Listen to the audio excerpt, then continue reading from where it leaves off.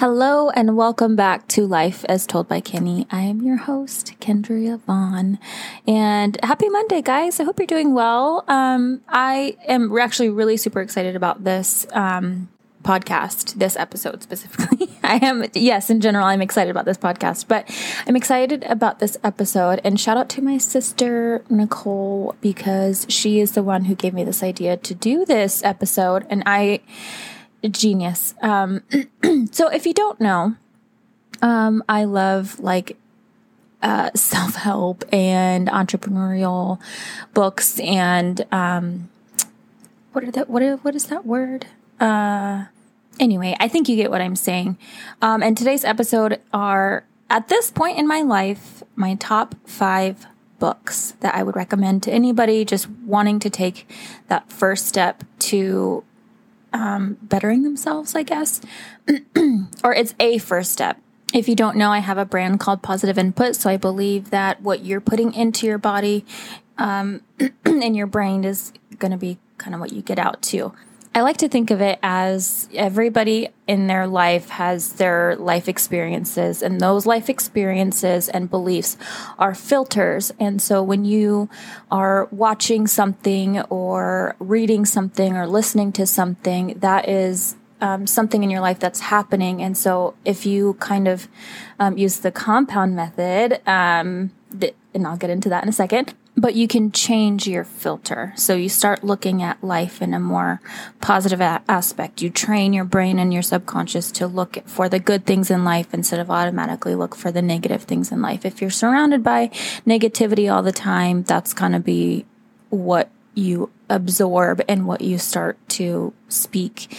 Anyway, I could ramble about that all day, but today's episode is the top 5 books, and I'm just going to go into the first one. These are in no order, like my best personal favorite to my least favorite. These are just my top 5.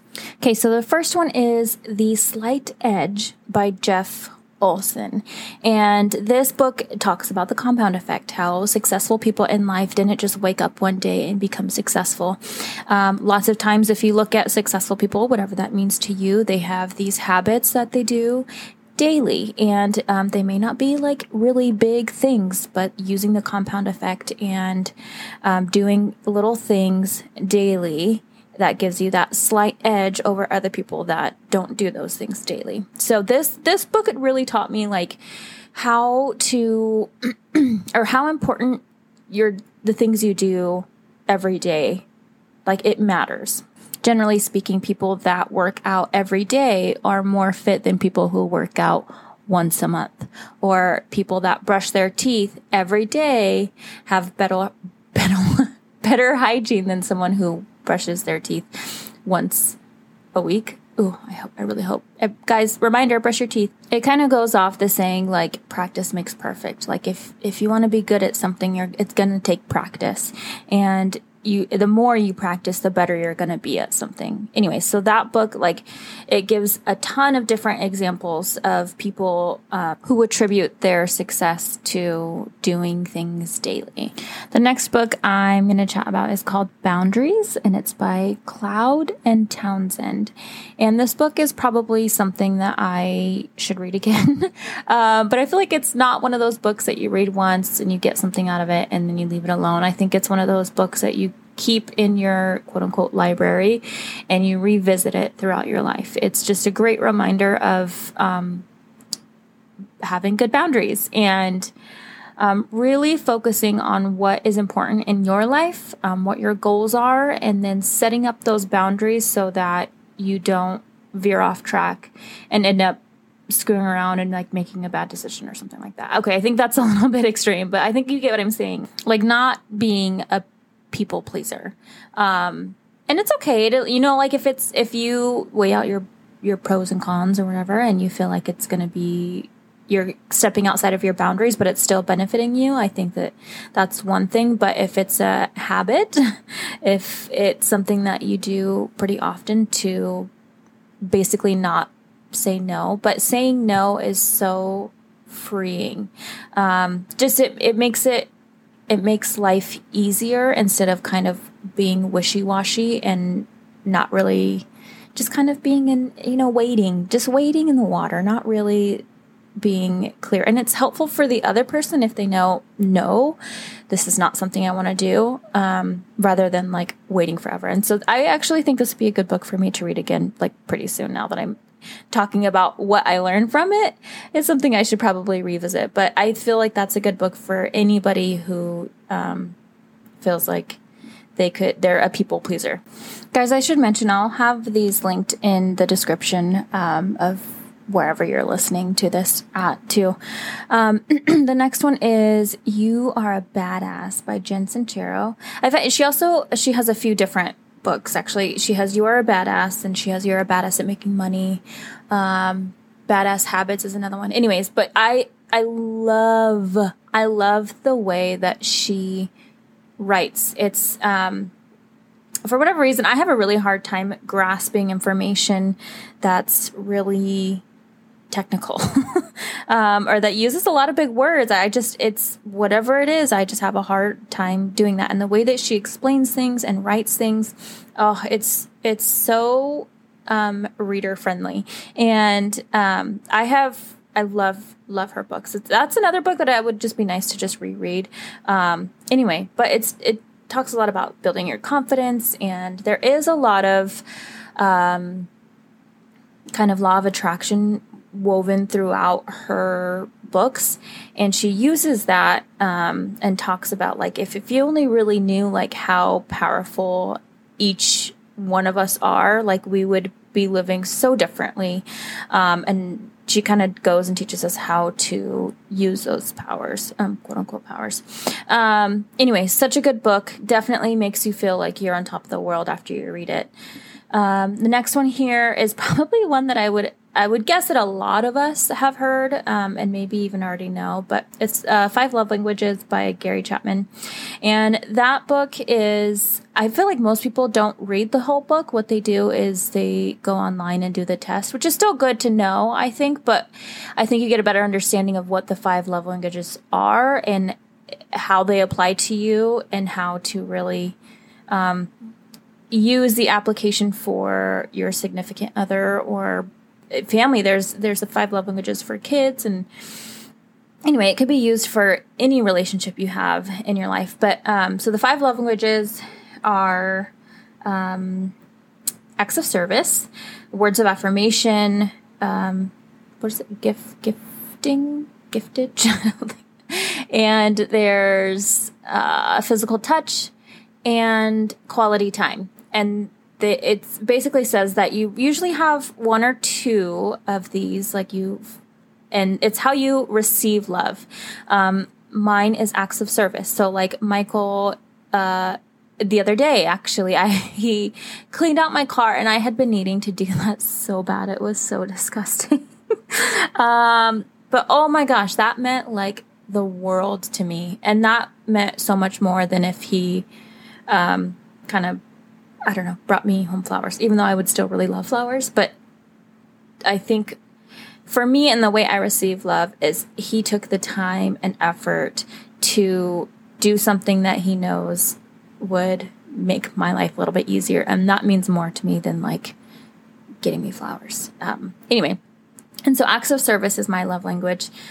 His is physical touch. So like he, loves to like hug and kiss, or just like even just be next to me and just like be physically touching me. And so that's how he receives love. If we're not doing okay, or usually like if he's feeling down or in the dumps or something, it's usually like we haven't had that physical connection in a while. And then his secondary one is words of affirmation. So this is like telling him like, babe, you're the best husband ever, which he totally is. Or you're an incredible father to our kids. Just like lifting him up. That's his second love language. So that's how he receives love and feels love. And then the other 3 are quality time. That's kind of self-explanatory. He's calling me. Hold on. So just people feel loved when their significant other like spends time with them. Other one is gifting. I forget what it's called.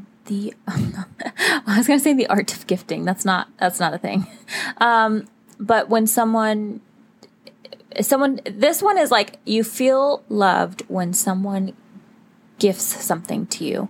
So I think this is more like the thought of it. Like they took their time to think about like what would make that person happy. And I think that part about it makes them feel extra loved. And then the last one is, actually that was the last one. So yeah, so all 5 of them. I highly recommend if you are in a relationship or if you ever plan to be in a relationship, I think that reading this book can definitely add value to that relationship and help you see things from maybe their perspective. Okay, so the next and last one on this top 5 list here at the moment in my life is The Go-Giver by Bob Burg and John David Mann. This book it's an amazing story. Like it's not it has like a plot to it, and it has principles built within the story, and oh my gosh, is it so good. And it talks about how there's I think in the book they refer to it as a business method, but it's just giving and being generous is a way to be successful in life. And I think they talk about like how to do it and know when to do it. It's been a while since I've read this book, but I just remember it touched my heart so much. And I would definitely recommend that book to anyone, everyone. I guess all 5 of these I would recommend to everyone, duh. But yeah, that's a really, really good story. So I remember starting that book, and I couldn't stop reading it. I think I finished it in maybe a day and a half. It's that good. And I usually can't sit and read for too long because I get sleepy, but not that book. Okay, so those are the 5 books, my top 5 books at this point in my life. I'm currently reading Think and Grow Rich by Napoleon Hill. I have no idea why or how I have not read that book before in my life, like why it's taken me till I'm almost 30 to read that book, because I've known about it for such a long time. Anyway, so I'm maybe like halfway through it, and it's so good. So many like little practices to do and things to think about. Oh, it's just really good. And then I also wanted to talk about one other thing. Shout out to my girl Emma. Emma, if you're listening to this, thank you. She texted me like maybe a week ago and was like, "Hey, have you heard of the app called I Am?" And I was like, "No, what is it?" She was like, "I heard about it, been using it, I love it, and I thought of you." And I was like, "Oh." And then she explained it to me. It's basically an affirmation app. So you download it, and I made it a little widget on my phone. And it also connects to your Apple Watch, and it will send you can decide like how many affirmations you want it to send to you throughout the day. Also, it'll ask you like what are things that you're wanting to work on, whether it's like confidence or weight, or there's a bunch of different things that you can choose from. And so I have a widget on my phone, so every time I unlock my phone, I see it. And so like right now, the one I have is, "I embrace all positive associations to money, wealth, abundance, and prosperity." And I kind of made it a thing for me. I don't think it says it in the app, but I made it a thing for me to, when I read it, I have to say it out loud. If I'm by a mirror, even better. Anyway, so I highly recommend you guys. And there's a free trial, but then it's like $20 for the year. And I don't know, if you're asking me, it's definitely worth it. I love it. Remember, you can be reviewer of the week if you review this podcast on Apple Podcast, rate it however many stars you feel it's worth, and then write a little blurb on there, and I come back on the podcast and I read that and I share that and I learn from that.